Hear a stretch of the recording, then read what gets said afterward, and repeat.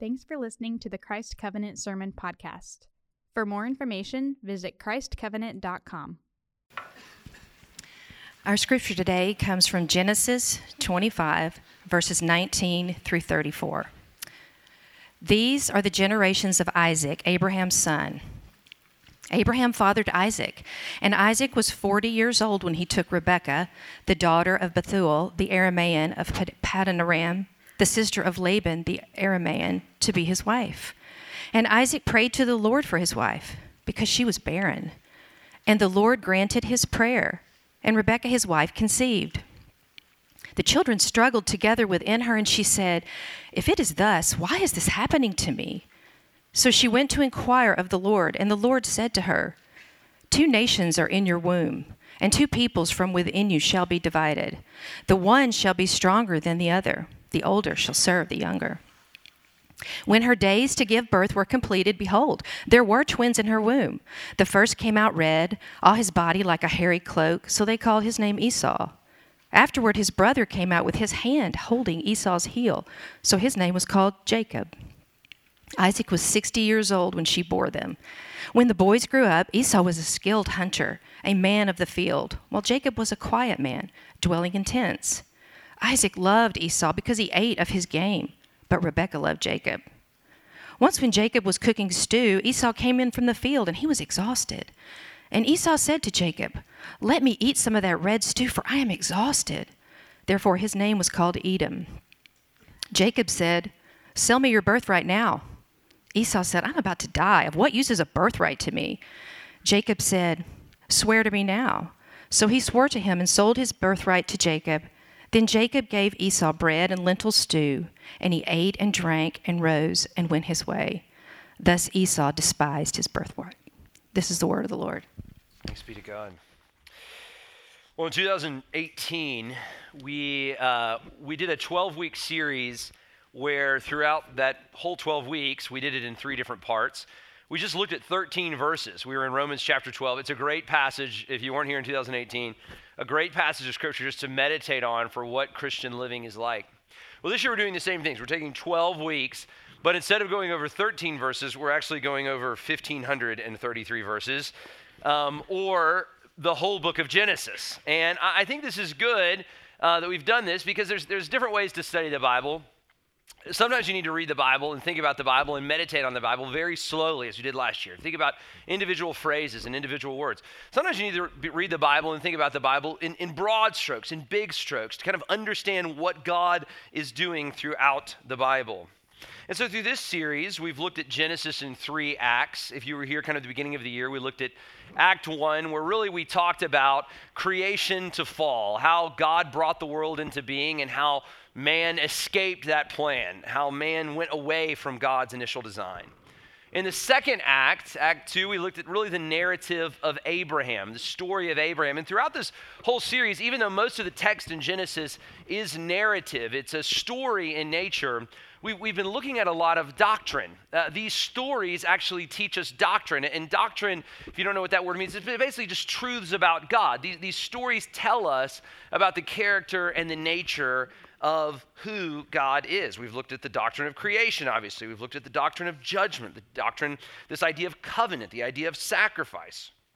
And so today we begin the third part, Act 3 of this journey through the book of Genesis. And again, similar to Act 2, it's going to be centered on, anchored on, the life of, the story of one man who's incredibly important in understanding kind of the biblical narrative. And of course, I'm talking about Jacob. And we're going to begin here, as we did today, with Jacob's birth. And over the next 4 weeks, we'll kind of walk through different accounts of his life and end with his death.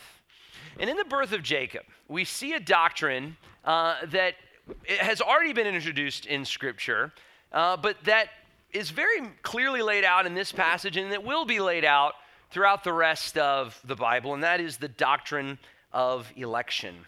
So I want to look at least 2 ideas and maybe a third with you as we consider Genesis 25 today.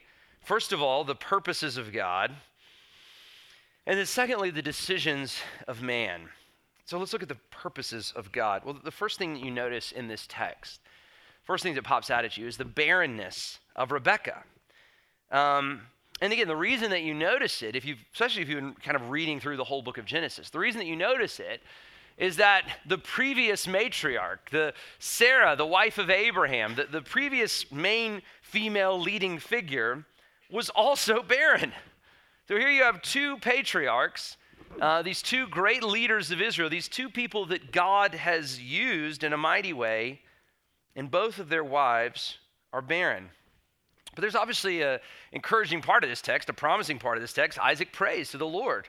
And the Lord hears his prayer, and the Lord answers his prayer. And of course, she doesn't just have one child in response to the prayer. She actually has twins, which brings you to the second thing that's very intriguing in this text that pops out at you, verse 23.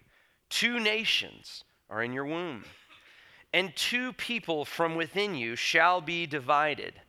The one shall be stronger than the other, but the older shall serve the younger. Now, in the ancient Near East, there were kind of 2 cultural ideas that really ruled the understanding of a family. The first was that a woman's value at this time was in her children, in having children. Women at this time brought great value to their culture, great value to their community by having children, and particularly by having some male children, by having a lot of children. Now, again, before we look down our noses at this culture for being so primitive, keep in mind, it was a different time than we're in right now. It was a very difficult time. It was a time of war and hardship. It was a time where most of the labor was hard manual labor. This was a farming kind of time. This was a herding community. And so it made sense that you would want a lot of children, especially if they're going to war. Particularly, you'd want to have sons. Oftentimes, again, sons would be lost in battle, and you wanted to have more than one son. And so again, just as women today would value a good education or getting a good job, in the ancient Near East, what was valued is their ability to have children. Another cultural value at this time that every family would have recognized is what's called primogeniture. And it meant that the older child, particularly the oldest male son, would receive a greater privilege of the inheritance. And this was seen as a great favor, a great responsibility. This was called the birthright. It was an honor. It was something that people desired, but again, also it was a responsibility. It felt as if something was being given to you that you had sacred trust of. And again, keep in mind, in this time, assets were not so fluid, right? It was hard to split up an inheritance among children. And the oldest son was the one that would get the farm, that would get the assets. In fact, this is not so distant. A few years ago, Paige, her grandfather, is actually a farmer. A few years ago, he died. And when he died, he gave all of his children some bit of an inheritance. But the oldest son in that family got the farm, which was the greatest asset. It makes sense, right? He was a farmer. He was the one that was going to carry on the family land. He was the one that was going to keep this thing that was so identified with this family intact. And again, so as modern American people, before we look down on our noses at these ancient people, I just want to say to you, don't be so narrow-minded. Understand these were different times. This was a different culture. In the ancient Near East, family, lineage, generational blessing, this was everything. It was how you lived on. It was how you found meaning in your life. And the firstborn, when your father died, you would become the patriarch. You would be the one that carried on the responsibility, the honor, the name, the assets of the family. And again, this wasn't seen as just a privilege. It was a privilege, but it was also a great responsibility. It was on you to hold the family's name in sacred trust. And at this time, no one thought that birth order was accidental. Everyone would have seen this as God's favor, as God's choice, as God's blessing. So, again, the assumption was that the blessing of God at this time, the people that God was blessing at this time, were women that were able to have children, and a lot of children, and the oldest son. But what do we see in this story? It's fascinating. You see the exact opposite. The one who is blessed by God, the one who is chosen by God, the one who is favored by God is a barren woman, and the youngest son. These are the ones that God uses. These are the ones that God chooses. And again, not because they were so worthy, not because they were so obedient. Let's go on to verse 24. It says, when her days to give birth were completed, behold, there were twins in her womb. The first came out, red, all his body like a hairy cloak. Imagine a baby like that. So they called his name Esau. Now again, not only from the beginning is Esau the favorite. He's the oldest. His is the birthright. He's got so much going for him. He's a big, hairy baby. I mean, he is a man's man from birth. I mean, let's be honest. What father doesn't want a big, hairy baby? And in this time, a ruddy or a red complexion, this was actually seen as handsome. The word Esau comes from the Hebrew seir, which actually, it was a reference to kind of like the grass on the mountains, the hairy or shaggy grass on the mountains. So Esau, the hairy one, or Esau, the man of the mountains. I don't know how like the ancient Near East and Scotland fit together properly, but I always think of Hamish from Braveheart when I think of Esau, And in a time where people were at war, in a time where you needed some manly men around, you want Hamish on your side. So obviously, Isaac loves this boy that God had given him. But verse 26, afterward his brother came out with his hand holding Esau's heel. So his name was called Jacob. Now, the Hebrew word actually for Jacob, Jacob, it actually means to supplant or to trip up by the heels, right? So there's almost a warning in the name. Watch out for Jacob. He might trip you up. Look at verse 27. When the boys grew up, again, Esau was a skillful hunter, a man of the field, while Jacob was a quiet man, dwelling in tents. Isaac loved Esau because he ate of his game, but Rebekah loved Jacob. So again, in this story, Esau has everything going for him. He was the firstborn. He had the birthright. He was the favorite. And he was a man's man. He was a hunter. His dad loved him. He was an athlete. He was a man of the field. His father loved everything that he killed. Meanwhile, Jacob, he was a tent dweller. He was quiet. Nobody really noticed Jacob. Everybody kind of forgot about him. He kept to himself. He cooked the meals, which in the ancient Near East was certainly not the work of a man. Everything in this story is pointing to Esau as the favored one, Esau as the strong one. But before they were born, before they did anything, God had his purposes for them. Jacob was the chosen one. The older would serve the younger. Which brings us to the second point here, and that is the decisions of man. Look at verse 29. It says, once when Jacob was cooking stew, Esau came in from the field, and he was exhausted. And Esau said to Jacob, let me eat some of that red stew, for I am exhausted. Therefore his name was called Edom. The word for red stew here, this kind of phrase gets a little lost in translation. If you're reading the KJV, red pottage, the word gets a little lost. But the word is in Hebrew is ha-adam, ha-adam. So you can just imagine this sweaty man, he's come in from the field, he's exhausted, he sees the stew and just says, ha-adam, ha-adam. And literally it's kind of translated, you could translate it as the red, Just give me the red. That's what I want. So you can imagine this big, hairy man covered in dirt coming in. The red, give it to me. It looks so good. I want it. But sneaky Jacob, remember Jacob's name means he will supplant you. He'll trip you up by the heel. Jacob says, sell me your birthright now. So again, this birthright, it was understood as a divine privilege, as a divine responsibility. The older son had the honor, he had the rights, he had the possessions. He was going to carry on the family name. This was sacred. It was a possession that God had given him.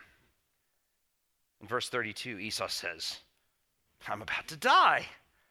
Of what use is a birthright to me now? Jacob said, then swear it to me. So he swore to him, and he sold his birthright to Jacob. Then Jacob gave Esau bread and lentil stew. And he ate and drank and rose and went on his way. Thus Esau despised his birthright. You know, our pastors, we have a little sermon writing meeting every week, and we did it with the pastor school guys this week. And we're talking about the passage and talking about the characters in the passage. And, you know, our pastor school guys were like, you know, Esau is not a bad guy. If you read kind of the whole account of Esau, he usually is doing good things. Actually, 2 chapters later, Jacob, in a similar way, kind of tricks Isaac really out of giving Esau the blessing.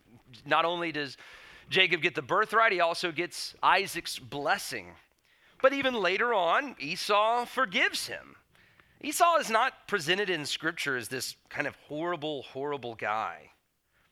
But yet his whole life is marked by this. His whole life is marked by this bad decision where he traded, in a moment of passion, in a moment of exhaustion, where he traded his birthright for a bowl of lentil stew. He gave up God's honor, God's reward, God's responsibility for stew. The writer of Hebrews says this of Esau: see to it that no one fails to obtain the grace of God, and that no root of bitterness springs up and causes trouble, and by it many become defiled. See to it that no one is sexually immoral or unholy. The NIV says godless. See to it that none of you are godless, like Esau, who sold his birthright for a single meal. For you know that afterward, when he desired to inherit the blessing, he was rejected, for he found no chance to repent, though he sought it with tears. Esau the strong, Esau the favor, Esau the blessed. His life is totally changed by this moment when he became a slave to his appetites. This decision forever marked Esau. It forever affected Esau. The line, the blessing, the promised offspring would not go through the older brother. It would go through Jacob. But yet, it was a decision of God before he was even born. The older shall serve the younger. The purposes of God, that God is sovereignly working out, and the decisions of man. And throughout the Bible, you see both of these so clearly. Throughout the Bible, we see God's sovereign rule over all creation. You know, Abraham Kuyper, who was a theologian, he was a churchman, but he actually also became the prime minister of the Netherlands. Very influential figure in the late 19th, early 20th century. He says this great quote: "There is not a square inch in the whole dominion of our human existence over which Christ, the sovereign over all, does not cry mine." Jesus Christ, the sovereign over all, and God has his purposes in all. It's interesting, this story, this famous story, shows up again very famously in Romans chapter 9. These hard yet sobering verses. Look at verse 10 through 18 with me.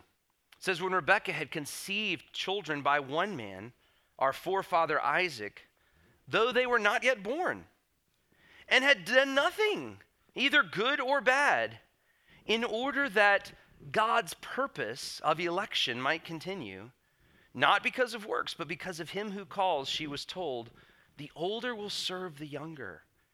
As it is written, Jacob have I loved, but Esau I hated. What then shall we say? Is there injustice on God's part? By no means. For he says to Moses, I will have mercy on whom I have mercy, and I will have compassion on whom I have compassion. So that it depends not on human will or exertion, but on God who has mercy. For the scripture says to Pharaoh, for this purpose I have raised you up, that I might show my power in you, and that my name might be proclaimed in all the earth. So he has mercy on whom he wills, and he hardens whomever he wills. God has his purposes. It's very clear in Genesis 25. But equally as clear, in the same passage, Esau's decisions really mattered. Esau is responsible for selling his birthright. The author of Hebrews, again, as I said earlier, says that he is godless. Esau isn't excused because before he was born, God said that this would be his pathway. God's purposes stand, yet man's decisions matter. And how these two stand next to each other is one of the great mysteries of Christianity that is never perfectly resolved. In fact, John Calvin, who thought a lot about this, says it this way. He says, if anyone with carefree assurance, and what that means is if you go into this thinking that you can undo the tension between the responsibility of God and between the sovereignty of God and the responsibility of man, if you think you can undo that tension, if you have carefree assurance, if anyone with carefree assurance breaks into this place, he will not succeed in satisfying his curiosity, and he will enter a labyrinth from which he can find no exit. In other words, John Calvin, who thought a lot more about these things than I have, said two things that are very clear in Scripture. Man is responsible, your decisions matter, but God is sovereign.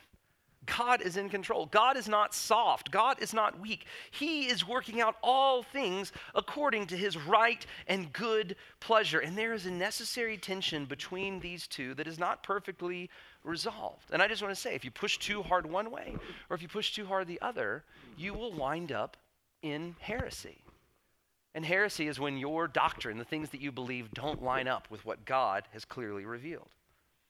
So in response to this tension that we've built, I want to give you a couple of things to think about.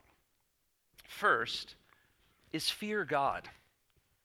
We talked about this a bit on our sermon talkback. How little people in our time think about ultimate things. We live in a very fast-paced, distracted world. We don't think about ultimate things. In fact, this week I was having a conversation with a man who's dying. He's dying of cancer. He hopefully has a few, maybe a year, maybe more, but likely the next couple of years. It's obvious what's going on here. He's not cured. It's just he's maintaining this. And he said to me, I wish I would have thought about ultimate things more when I was healthy. I wish I would have thought about bigger things more when I had the energy to do something about it. You know, church buildings used to have cemeteries next to them. So every Sunday when you went to church, you had to think about death. You had to think about ultimate things. You had to think about things that were eternal. You had to realize how fragile you are. It was easier to think about God as a judge then. It was easier to think about God as one who had authority then. It was easier to think about God as one who ruled then. We don't think about those things as much in 21st century America. We see God as a friend. We see God as one who has some helpful principles. God who will be there when we need him. And of course, all of that is true of God. But don't miss sight of this. God is the one who has authority. It is his world and not yours. He is the one who is in control and not you. God, as Matt said last week, is not a genie. He is a ruler. And God is working out his purposes, not ours. And our right posture before him is awe and fear and honor. I want you to hear this. Your opinion of God has no bearing on how much authority he has. Your opinion of who he is, your opinion of how much authority he has, doesn't change how much authority he actually has. If you don't like something that God does, that doesn't make him any less good. If you don't like something that God says, that doesn't make it any less true. If you don't believe in God, that doesn't make him any less real. You are not determinative over God. He is only determinative over you and over me. So yes, of course God is loving. Of course God is wise. Of course God is good. It is right for us to think about these things. But God is also sovereign. He is a ruler. He's not a genie. There's this famous scene in The Lion, the Witch, and the Wardrobe when Susan is talking to Mr. Beaver about Aslan, who's the God character in that book, the Jesus figure. And Mr. Beaver says, Aslan is a lion, the great lion. Ooh, said Susan. I thought he was a man. Is he quite safe? I shall feel rather nervous about meeting a lion. Safe? Said Mr. Beaver. Who said anything about safe? Of course he isn't safe. But he's good. He's the king, I tell you. You ever see a lion? You get close to a lion? Even at the zoo, when they're on like the other side of the safety glass, you give the glass a little knock to make sure it's not going to break. And the reason that you respect a lion is because you know that that lion has physical authority over you. No matter who you are, that lion has physical authority over you. And here's the truth about God. God has authority over you in every way. Physical, mental, emotional, in all ways. God has authority over you. He has authority over all things. So fear God. But second thing to think about, when we think about the sovereignty of God and the responsibility of man, fear God. But secondly, hate your sin. I want you to hear this, church. Your decisions matter. Your decisions matter. And every day we make the same choice that Esau made, soup or birthright. Will you reach for the bowl or will you reach for God? Will you follow your appetite or will you follow God's will? What it came down to for Esau was a very simple question. Am I going to follow God's greater plan for my life, even though it's hard, even though right now I feel like it's going to kill me, or am I going to follow my appetites? It's easier. I want it. And a lot of times, following my appetite feels like it's going to save my life. Remember this, sin always separates you from God. There's never a good result of sin. And you can either be ruled by sin or ruled by an appetite, and you can be ruled by an appetite for the rest of your life. And these appetites, I want you to hear this, they always say the same thing that Esau's hunger said to him. Your appetites always say to you, here's what they say to you. If you don't have me, you're going to die. If you don't have me, you're going to die. What good is your birthright now? What good is God's greater plan for your life now? If you don't have me right now, you're going to die. It's the same thing that Eve believed in the garden. Remember Eve in the garden? She knew that if she ate of the fruit of the tree of the knowledge of good and evil, that she would die. She knew that to be true. Yet, she still ate of the fruit. Why did she do that? Well, you have to believe that she came to believe the opposite, that she didn't have that fruit, she would die. She came to believe that the greater risk was not eating the fruit, not following her appetite. I need this fruit. And all of us have appetites in our lives, these ruling appetites.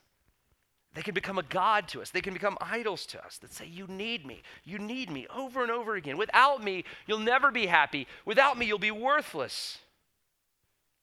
You know, sometimes these are material things. It could be food, could be alcohol, it could be sex, these very tangible material things, money. Most of the time for most of us, it's more immaterial. It's our success. It's that dream that you have, right? To be successful. And if you don't have that, you're nothing. It's that dream that you have to be married, to be happy. These are the things that oftentimes so grab our attention. They so give us a desire that draws us away from our birthright, from God's greater plan. See, very quickly, these appetites can overtake you. And the point is, when you get to this point, you'll do anything to appease them, even if it means selling your birthright. You know, I'm quite sure if you went up to Esau and said, hey, Esau, should I trade my birthright for a single bowl of stew? If you went up to Esau and asked him that question, you know what he would say? He would say, of course not. Your birthright is your sacred honor. Your birthright is God's blessing to you. How dare you even think about trading your birthright for a bowl of stew? That's how Esau would have advised you. A lot of times when I'm counseling people, I experience the same thing. I say, how would you advise someone else? And here's the deal. People often give the advice that they themselves aren't willing to take. And that's how you know that you are a slave to an appetite. And that's how you know that you are trading your immediate appetite for your God-given birthright. So hate your sin. Paul wrote of such people, their end is destruction. Their God is their belly. Their glory is their shame, with their minds set on earthly things. When I was in seminary, I lived in a house with 9 guys. Some of y'all know this. We called the house the Duck and the Goose because we had a pet duck and a pet goose. We also had a pet dog, which, that wasn't always the easiest thing to have. Dogs and duck and geese aren't the most compatible pets. But anyway, it was a good dog. It was a kind of a black lab Rottweiler mix. Her name was Sammy. And I loved Sammy. She was an awesome dog. She was such an athlete. She could literally jump. I had a truck, and she could jump from the ground into the bed of the truck with the tailgate up. She was a stud. But there's one thing that I could do, that I could use to control Sammy with. And it was this. This is called a greenie. Anybody have a dog here? If you have a dog, you know the power of the greenie. And if anything I wanted to do with Sammy, all I had to do, if I wanted her to follow me around, if I wanted her to do this, if I wanted her to do that, all I had to do was get the greenie out, and she would lock in on the greenie. And just wherever I went, I could hold it up, she would lock in. She wanted to do whatever she could. We actually had one of these, those electric fence with the collar. I once saw her fight through a shock collar electric fence just to get a greenie. She loved these things. Now, Sammy was a dog, and I don't know what went through her head when she saw this thing, but I can imagine it being something like this. The green. I've got to have the green. Same thing that went through Esau's head. Here's the deal, though. You're not a dog. You're not a pet. If you're in Christ, God has called you to be a son, a daughter of the living God, to follow in his way. He has given you a birthright. He has given you a divine privilege. And so fear him and hate your sin. And all this brings me to the final point I want to make today, which I said I was only going to give you 2, but this is a third. It's the Father's blessing. All these stories about birthright and God's blessing, they remind me about a conversation we had a few weeks ago at the Spotted Cow where we talked about fatherhood and the importance of fatherhood. Here's the deal. Everyone wants their father's blessing. Everyone wants the honor of their family. Everyone wants this. And ultimately, all of that points to the fact that we all deep down want God's blessing, our Heavenly Father's blessing. We know deep down there's enough image of God in us still, even despite our sin, to know that we're supposed to reflect his glory, that we're supposed to bring him honor, that we're supposed to make him proud. But here's the problem. All of us have sold our birthright. We've all traded God's blessing for lesser things. We've all given away the true blessing of God for more immediate satisfaction. But just like in this story, where the one who shouldn't receive a blessing does, and the one who should receive the blessing is cursed, just like in this story where the one who shouldn't receive the blessing does, and where the one who should receive the blessing is cursed, so it is with the gospel. This is the good news that I have for you today.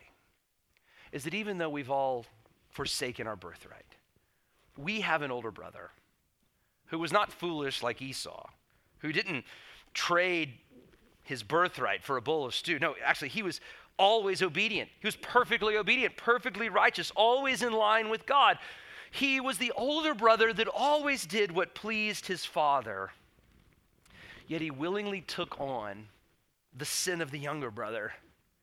He willingly was cursed so that the younger brother could receive the blessing. The one who shouldn't receive the blessing gets the blessing, and the one who should receive the blessing is cursed. This is the gospel story. Jesus was willingly passed over so that people like you and me could be brought in.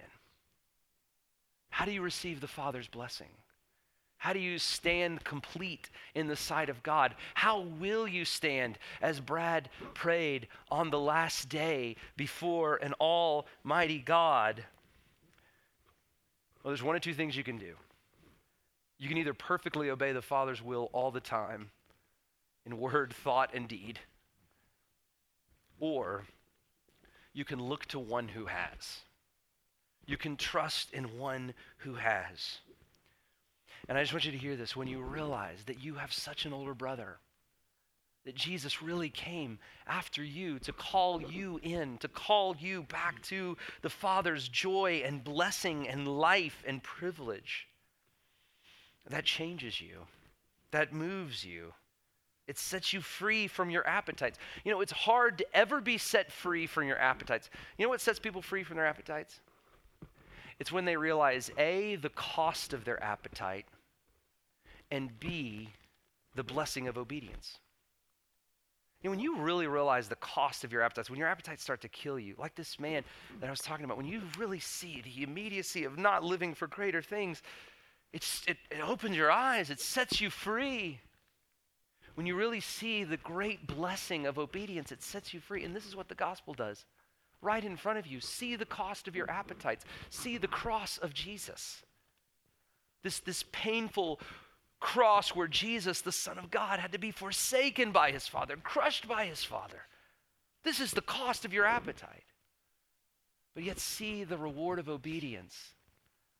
It's what we talked about last week. It's glory. It's eternal life. It's life with God where all has been made right. And this can be yours because the older brother took on the cost so that we could receive the reward. And when you see this and when you believe this, you're changed, you're moved. Look, here's what I know. I want you to hear this. In God's promise, in God's providence, you are here now. In God's sovereignty, you are here today, sitting where you're sitting, listening to what I just said to you. Will you believe? Will you look to Jesus? Will the decision matter today of you following Christ, obeying him, seeing that he is your hope? Or will you keep reaching for the bowl? Let's pray together. Father, I pray now that by the power of your Spirit, you would turn hearts full of idolatry, hearts full of worldly appetites, toward the living Christ, the one who has taken on our sin willingly, the one who has achieved for us a reward, who has achieved for us the Father's blessing. May, Father, today we take hold of this birthright, not because we have any right to it, but because it is the gift that the Lord, you and Christ desire to give us. And so, Father, I pray that all of these things that we just thought about, that I read in this text, that Shannon read in this text, that we talked about from this text, would be real and would be full, and that you would give us faith to believe. And I pray all this in Jesus' name. Thanks for listening to the Christ Covenant Sermon Podcast. If you have any prayer needs, questions, or comments about the sermon, we would love to hear from you. So please text us at 678-951-9041, or feel free to email Jason at jason@christcovenant.com.